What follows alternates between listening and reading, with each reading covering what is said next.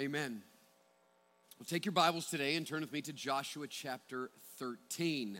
Joshua chapter 13, as we continue our study through the book of Joshua. Don't be alarmed by this statement, but we will be looking at chapters 13 through chapters 21 this morning. I will have you home before dinner. No, it won't be as bad as you think. Adrian Rogers, the famed former pastor of Bellevue Baptist Church in Memphis, once said, "All scripture is equally inspired, but not all scripture is equally inspiring." Now, if you've ever tried to read through the Bible cover to cover, you would have to acknowledge the truth of that statement. There are some passages just a little more inspiring than others. There's no question the book of Leviticus is just as inspired as the book of Acts. It's just not nearly as inspiring. Now, the same could also be said of these 9 chapters right here in the middle of the book of Joshua. That's exactly what you feel like when you come here. And it's surprising because if you've been with us and following our study through Joshua, we've had 12 chapters of inspiring stories of the miraculous works of God, of his faithfulness to his people, of the courageous action of his people as they have followed him, a model for our spiritual journey. And it really does seem, in those first 12 chapters, every episode just a little more exciting and inspiring than the previous one. And then all of a sudden, you come to these chapters, 9 chapters, which you are not exactly sure what to do with.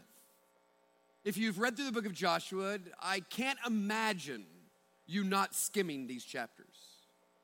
I would not be surprised if you had just skipped these chapters altogether. And let me just explain why.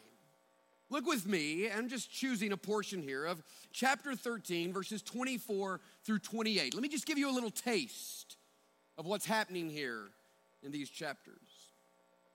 Moses gave an inheritance also to the tribe of Gad, to the people of Gad according to their clans. Their territory was Jazer and all the cities of Gilead, and half the land of the Ammonites, and Orier, I don't have no idea how to say that, which is the east of Rabbah, and from Heshbon to Ramoth Mizpah, and Betonim, and from Mahanaim to the territory of Debir, and in the valley, Beth Haram, Beth Nimrah, Sukkoth, and Zaphon. If you're inspired, say amen. The rest of the kingdom of Sihon, king of Heshbon, having the Jordan as a boundary to the lower end of the sea of Chinnereth, eastward beyond the Jordan. This is the inheritance of the people of God, according to their clans, with their cities and villages. And all God's people said, amen. 9 chapters of that right there. 9 chapters. I had a sweet lady a few weeks ago come up to me at the end of a Sunday service, and she was trying to be as kind and honoring and affirming as she could. And she said, "Pastor, I've noticed that you've been taking pretty much 1 chapter per week and preaching that, and sometimes even 2 sermons from a chapter. And Pastor, I've been reading a little ahead, and I'm just wondering if you're planning on doing the same thing as we move forward through the book of Joshua." What she was trying to say is this: "Oh God, Pastor, please. We can't do this for 9 weeks. What she really wanted to know is this: "Pastor, if you are going to do that, that's great. Praise God, I trust you. But there's a few churches I've been wanting to visit, and thought this would give me a chance to go see what's going on at First Watkinsville. I heard things are great over there, and I'd love to visit a few places." That's what she really wanted to know. But I'm here to assure you we're going to do all 9 chapters in 1 sermon this morning.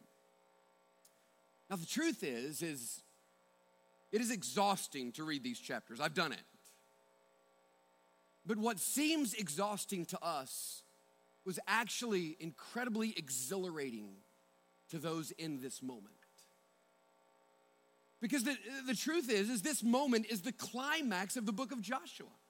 That everything, all of the exciting events that have happened up until this moment, everything in chapters 1 through 12, all of it leading to this. That this was the moment that generation after generation have been waiting for, almost 500 years of waiting for this exact moment. And when understood correctly, this little portion of scripture right here has the ability to fill us with an immense amount of hope that we desperately need in order to make it through this life and take hold of what God has for us in the next. So let me just take a moment and try to explain it to us. The Bible begins, as we've talked about many times in our study of Joshua, with life as God intended it to be. Now, this is important for you to realize. This is not life as it was intended to be. Life as it was intended to be is seen in the Garden of Eden. It is God and his people. He has put them in his perfect place. They are experiencing his presence and his peace and fulfilling God's purposes. This is exactly how God intended for it to be. And God creates Adam and Eve. He gives Adam a commission. He goes, I want you to go and subdue the earth, and I want you to be fruitful and multiply. Why? Because God's desire was that the entire earth be filled with the knowledge of the glory of God. And so they would fill the earth with his glory as they were fruitful and multiply. That was God's plan. That's life as God intended for us to experience it. But it wasn't very long before Adam and Eve decided to rebel against the authority of God and submit themselves to the enemy. And sin came into the picture. And when sin came into the picture, in one moment, everything was broken and everything was lost. God's people now separated from him, aligning themselves under the authority of someone else, rebelling against the one who created them. No longer in God's place because they were removed from the Garden of Eden. Instead of experiencing God's peace, they run and hide and experience the shame that always comes with sin. And instead of the entire earth being filled with the knowledge of the glory of God, the entire earth is going to be filled with sin and sinful people. But even in the midst of that, God's purpose always remained the same. God has always desired to have a people. And they would have a place, and they would experience his presence and his peace, and they would exist to fulfill his purposes. And so very quickly, God began to put that back together.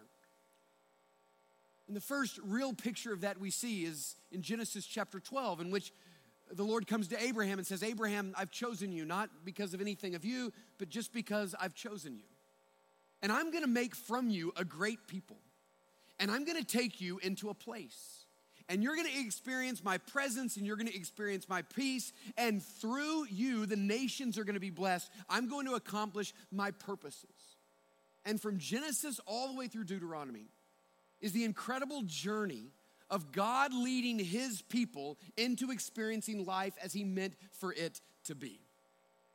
It's a journey filled with lots of ups and lots of downs. It's a journey filled with a lot of faithless moments. But it is still the journey of God's people in experiencing life as he meant it to be. 430 years of journey. And throughout all of it was a faithful God intent on accomplishing his purpose. Now, when you turn to Joshua chapter 1, stay with me here. When you turn to Joshua chapter 1, for the very first time after over 400 years, here are God's people on this side of the Jordan River about to go take the land that God had promised to Abraham. Every generation waiting on this moment, every generation hoping that someday they would have their own place. And it wasn't simply about the land. It was about God fulfilling his purposes. It was about life as God intended for it to be. And here they are. God's saying to them, here's the land. I've already given it to you, but you must go take possession of it. And in Joshua 1, he tells them exactly how they're going to do it. He says, first of all, if you want to go get the land, you've got to trust and follow God's man. It's Joshua. Joshua is the appointed leader. If you trust and follow him, you'll be a success. Look to him. He will lead you into the land. It says, trust and follow God's word. Be obedient to everything that I've commanded you. Meditate on the word. Speak the word. Make the word the center of your life, the source of all of your strength. And then trust and follow God's process. Have I given you the land? Yes. Is it yours? Yes. But in order for you to take it, you must take courageous action and march forward by faith and take hold of that which has been promised to you. And Joshua chapter 1 through 12 is watching the people of God filled with faith in the promises of God, marching ahead, subduing the land, so that from it they might spread the glory of God to the ends of the earth. And chapters 1 through 12 is a 40-year period of time. 40 years of battles, 40 years of war, 40 years of exhausting, courageous action, moment after moment, day after day, waking up knowing that another day of battle is before you. This entire generation for 40 years advanced into enemy territory, taking hold of the land which God had promised them. And now, it tells us at the end of chapter 11 that war has ceased. The time of fighting is done. The tide of struggle is done. All of that is done. And Joshua gathers all of the people together, and clan by clan and tribe by tribe, he begins to give them land. Massive areas of land. They've been homeless for 400 years. They've been wandering nomads. They've been refugees, living in tents, and when it was time to move, they'd pick up the tent and go to the next place and put the tent down. None of them had ever had a place, nor had their forefathers. And at this moment right here, after all of the struggle and all the battle and all of the fight, God is keeping his promises, and Joshua stands before the people of God, tribe by tribe, and begins to allot to them massive amounts of land. Now, this is so hard for us to imagine a moment like this. But just try to imagine. If you had never had a place to call home, and your parents had never had a place to call home, and they didn't have a place to call home, and their parents didn't, and everyone has been waiting on God to fulfill a promise, and just been waiting, you've never had a place, and all of a sudden, you stand before God, and he just says, hey, I want to give this to your family. I mean, just imagine what this would be like. He said, Doug, I want to give you the Pacific Northwest. All of it is yours. All of the Pacific Northwest. You good with that? Give me a thumbs up. All of the Pacific Northwest. Cody, you're new here at the church, your first Sunday. We're going to give you all of New England. All of New England is yours. Jace, Hawaiian Islands. You baptized 5 people this morning. Hawaiian Islands. Ryan, you get Statham.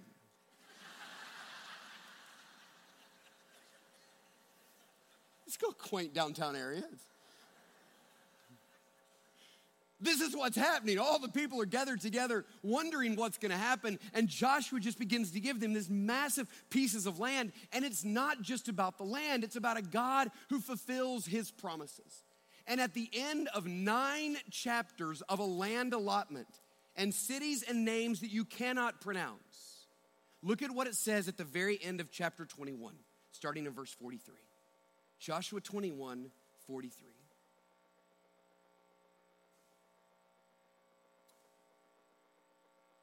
Thus the Lord gave to Israel all the land that he swore to give their fathers. And they took possession of it, and they settled there.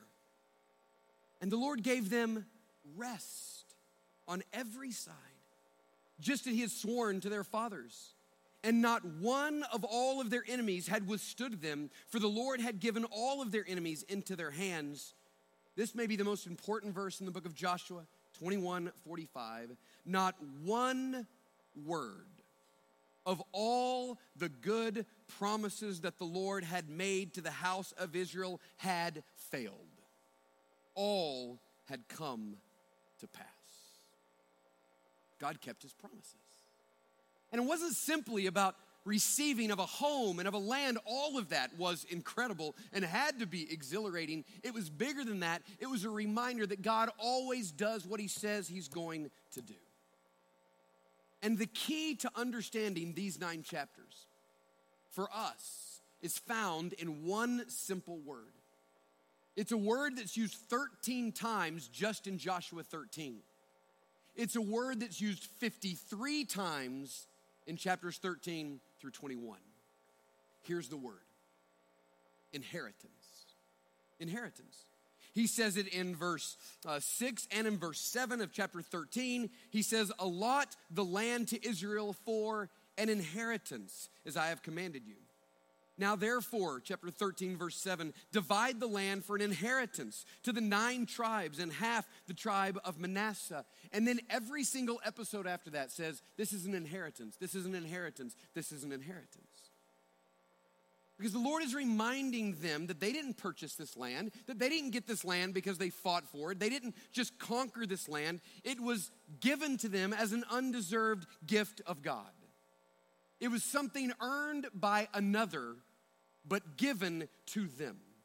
It was a gracious gift of a faithful God. This is your inheritance. You have been faithful. You have walked with me. Here is your inheritance. Now, even if this didn't apply to us, it's a good story. The truth is it does apply to us, and the reason we know it applies to us is because as you begin to read through the New Testament, you will find over and over and over the use of the exact same word. That the New Testament promises that those who walk faithfully with Jesus Christ, who submit to his lordship, who trust and follow God's man, Jesus Christ, who trust and follow God's word, who center their lives on it, who trust and follow God's process of walking faithfully day after day, after all of their years of battle and all of their years of struggle and all of the years of toil and all of the disappointments and all of the moments of discouragement, if they will remain faithful, they too will receive an inheritance from the Lord. That this is a model for our own spiritual journey. This entire book is showing us what it looks like to follow Jesus Christ and reminding us that God's purpose for you is exactly the same as it was for them. God wants you to come and experience life as it was meant to be. He wants you, by trusting in Jesus Christ, to become a part of his people. He wants you to experience his peace. He wants your life to exist for his greater, ultimate, best purpose. And he says, as you do, the life that you live, even though you get a little taste of this life, will still be hard. And it will still have struggles. And it will still be years of toil and war and battle and fighting. But at the end, rest assured, there will be a day in which you too will receive an inheritance from the Lord. Now we could go all over the New Testament. In Romans chapter 8 and Galatians 3 and 4 and multiple places to show you this. But I want to ask that you turn to Ephesians chapter 1 for a moment this morning in order to help you to see as clearly as possible what it means that we have an inheritance waiting for us as the people of God. Because the New Testament, when it took the word inheritance, took it from Joshua's chapters 13 through 21. They took the idea of inheritance and applied it to us as believers. And nothing shows us better than this in Ephesians chapter 1 and 2. Now what Paul does in Ephesians 1, 3 through 14 is he takes us from eternity past all the way throughout history to the present moment, all the way into the future, and gives us this grand vision of salvation. And the emphasis is on our union with Jesus Christ 5 times. He says, we in him have received this and this and this. And he actually says, if you're a follower of Jesus Christ, there are 7 things that are true about you. You are blessed, you are chosen, you are loved, you are adopted, you are redeemed, you are an heir, and you are eternally sealed by the promised Holy Spirit. Marvelous chapters. And all of that is true because of Jesus Christ. Now here's how this works. Listen to me. Jesus Christ is the only true Son of God. He's the only one that deserves the blessing, right? He lived a perfect life. He deserves all of the blessing of the Lord. He is the one chosen, loved. He is the one that is to be the heir of all of the promises. But do you know that when you come into a relationship with Jesus Christ, when you trust Christ, make him the center of your life, choose to trust and follow him, that you are united with Jesus Christ in a very real union. So now, all of the things that only Jesus deserves, you now get. This is why he says, blessed is the God and Father of our Lord Jesus Christ, who has blessed us in Christ with every spiritual blessing in the heavenly places. Through redemption, you get adopted into the family of God. Look what it says. It says in verse 4, even as he chose us in him before the foundation of the world, that we should be holy and blameless before him. Look at this. In love, he predestined us for adoption as sons. Oh no, pastor said the P word, predestined. Let me tell you what it means in Ephesians 1 verse 5. It means that God has had a predetermined plan. God's predetermined plan was this, is that everyone who comes to faith in Jesus Christ will be adopted into the family of God so that all of the blessings that belong to Jesus now belong to them. You don't need to be scared of that word. That is the greatest hope that we have, that there is a predetermined plan that those who are in Christ get all of the blessings. He predestined us to adoption. He says that we have been adopted, listen, as sons through Jesus Christ. Now, I had been here about 2 months when I walked down right here to the end of the service, and a young college girl comes up to me and she says, Pastor, I'm really struggling with something, and I don't know what to do with it. This has been like this my whole life, and you've done this a lot since you've been here. You always refer to the sons of God. And I'm a girl.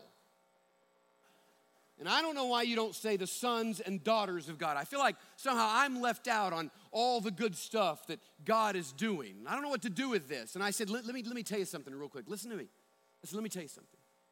In the first century, only the sons were considered heirs. And because only the sons were considered heirs, only the sons got an inheritance. And when it tells us in Galatians chapter 3 that we are sons of God, the greatest thing that could ever be said to a female in the first century is that once you come to Christ, you're treated like a son. That you're a joint heir of the promises of God. The promises, the blessing, the inheritance doesn't skip you to go to the boys. It doesn't matter whether you're a girl or a boy. You're regarded by God as a son of God, meaning you're an heir of the promises of God, and all the inheritance equally belongs to you. That's why we don't say daughters of God, because it's better to be a son of God. And ladies, so you are. That's exactly what he gets to. Look at verse 11, chapter 1. In him we have obtained an inheritance. You say, wait, how do we get an inheritance? Because we've been adopted, having been predestined according to the purpose of him who works all things according to the counsel of his will, so that we who were the first to hope in Christ might be to the praise of his glory. In him you also, when you heard the word of truth, the gospel of your salvation, and believed in him, you were sealed with the promised Holy Spirit, who is the guarantee of our inheritance until we acquire possession of it to the praise of his glory. What he's saying is this: through the gospel of Jesus Christ, you're brought into the family, you're adopted, you're regarded as a son, you're made an heir, and therefore all the inheritance that really should only go to Jesus Christ now goes to you. One of my daughters came to me last night and said, Dad, what are you preaching tomorrow? And I said, well, I'm preaching on inheritance. And they said, what is inheritance? And I said, that's when someone dies and you get everything they worked hard for. That's the gospel of Jesus Christ. When someone dies and you get everything they worked hard for. That Jesus Christ has died and everything that only he should get, that he lived a perfect life for, that he died a criminal's death, all belongs to you. That's the inheritance you have in Christ. Now, Paul spends all of these verses talking about how glorious this is, but he has the same concern right here that I do, which is that you might hear this but not actually grasp it. And so look at what he does in Ephesians 1:15. He just begins to pray. Because I've heard of your faith in the Lord Jesus and your love toward the saints, I don't cease to give thanks for you, remembering you in my prayer. And look at what he prays: that the God of our Lord Jesus Christ, the Father of glory, may give you a spirit of wisdom and a revelation in the knowledge of him. That the eyes of your heart would be enlightened, that you would know the hope to which he has called you, the riches of his glorious inheritance in the saints, and the immeasurable greatness of his power towards us who believe, according to the working of his great might. What he's saying is this: listen, I know I've explained this to you, but now I'm praying that somehow in God's grace, you might come to understand all that God has done for you in Christ. That you would grasp the significance of the hope and the riches and the power that is bestowed upon you because you know Jesus Christ. And then in Ephesians 2, he comes and he says, listen, you were dead in your trespasses and sins, meaning you didn't deserve this. You were a child of wrath just like the rest, but God in his great love has given you the gracious gift of salvation. And look at what it says in verse 4 of chapter 2. But God, being rich in mercy, because of the great love with which he has loved us, even when we were dead in our trespasses, he made us alive together with Christ. By grace you have been saved. And he raised us up and seated us with him in the heavenly places in Christ Jesus. Look at Ephesians 2, verse 7. So that in the coming ages, in all of eternity future, he might show the immeasurable riches of his grace in kindness towards us in Christ Jesus. Here's what he means. He says that because you have come to faith in Jesus Christ, become an heir and have an inheritance, God's plan is this: that for all of eternity future, every single moment of every single day for the rest of eternity, God has one thing in mind. He wants to pour out more and more and more every day the riches of his kindness on you, so that every day you wake up to more of his joy and more of his life and more of his kindness for all of eternity. That's what God wants to do with you. It is the glory of the inheritance that belongs to those who are in Christ Jesus. And it is that allows us to make sense of 1 Corinthians 2:9, which says, no eye has seen, nor ear has heard, nor the heart of man has imagined what God has prepared for those who love him. And in the same way it was true for the people of God in Joshua, so it is for us. That the moment you come to know Jesus Christ, you begin to get a little taste of his life. You get a little taste of the rest and the joy and the peace and the power, because you're immediately brought into the family. But the Lord says to us, most of this is yet to come. That there is coming a day in which you'll know all of this fully, where you'll experience fullness of life and fullness of healing and fullness of deliverance and fullness of peace and fullness of joy. That when all the pains and the struggles and all the trials of life are done, you will enter your rest. You will inherit the new heavens and the new earth. You will experience the fullness of the presence of God. You will have glorified new bodies. And for all of eternity, God has one thing in mind: to keep pouring out upon you all of the blessings that a son gets. That's why Joshua 13 through 21 matters. Because what these chapters are doing is reminding you of a faithful God who has a good plan. And every single one of these chapters are yelling to us from a previous generation two simple things. They're yelling to us, church, be faithful. Be faithful.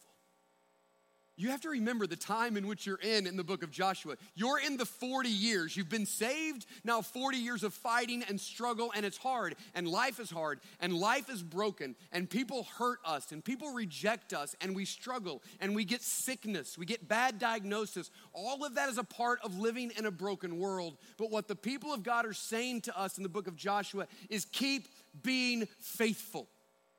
Because this is a moment, and this moment does not compare to the glory that is ours in the future. Just keep holding on day by day, being courageous and walking with Jesus. Church, be faithful.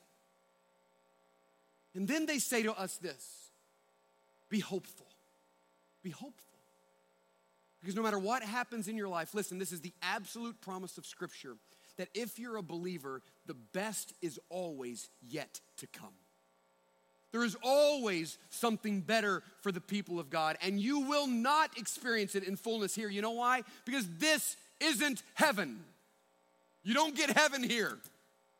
You don't get heaven here. You get heaven later. As you fight and struggle and trust in the promises of God, there will be a day in which you experience all of that and the best of anything you can ever imagine. All is yours in Christ Jesus, but you must hold on to that hope that there is something better, because unless you do that, you will never have the courage to do what God has called you to do today unless you believe there's something better ahead. I just want to plead with you this morning. From these chapters of Scripture, keep remaining faithful to the Lord. Nothing matters but Christ. Nothing lasts but Christ.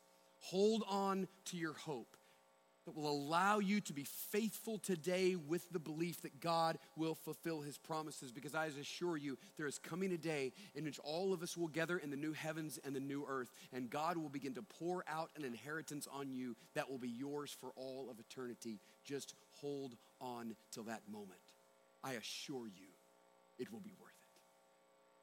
Let's bow our heads and close our eyes this morning.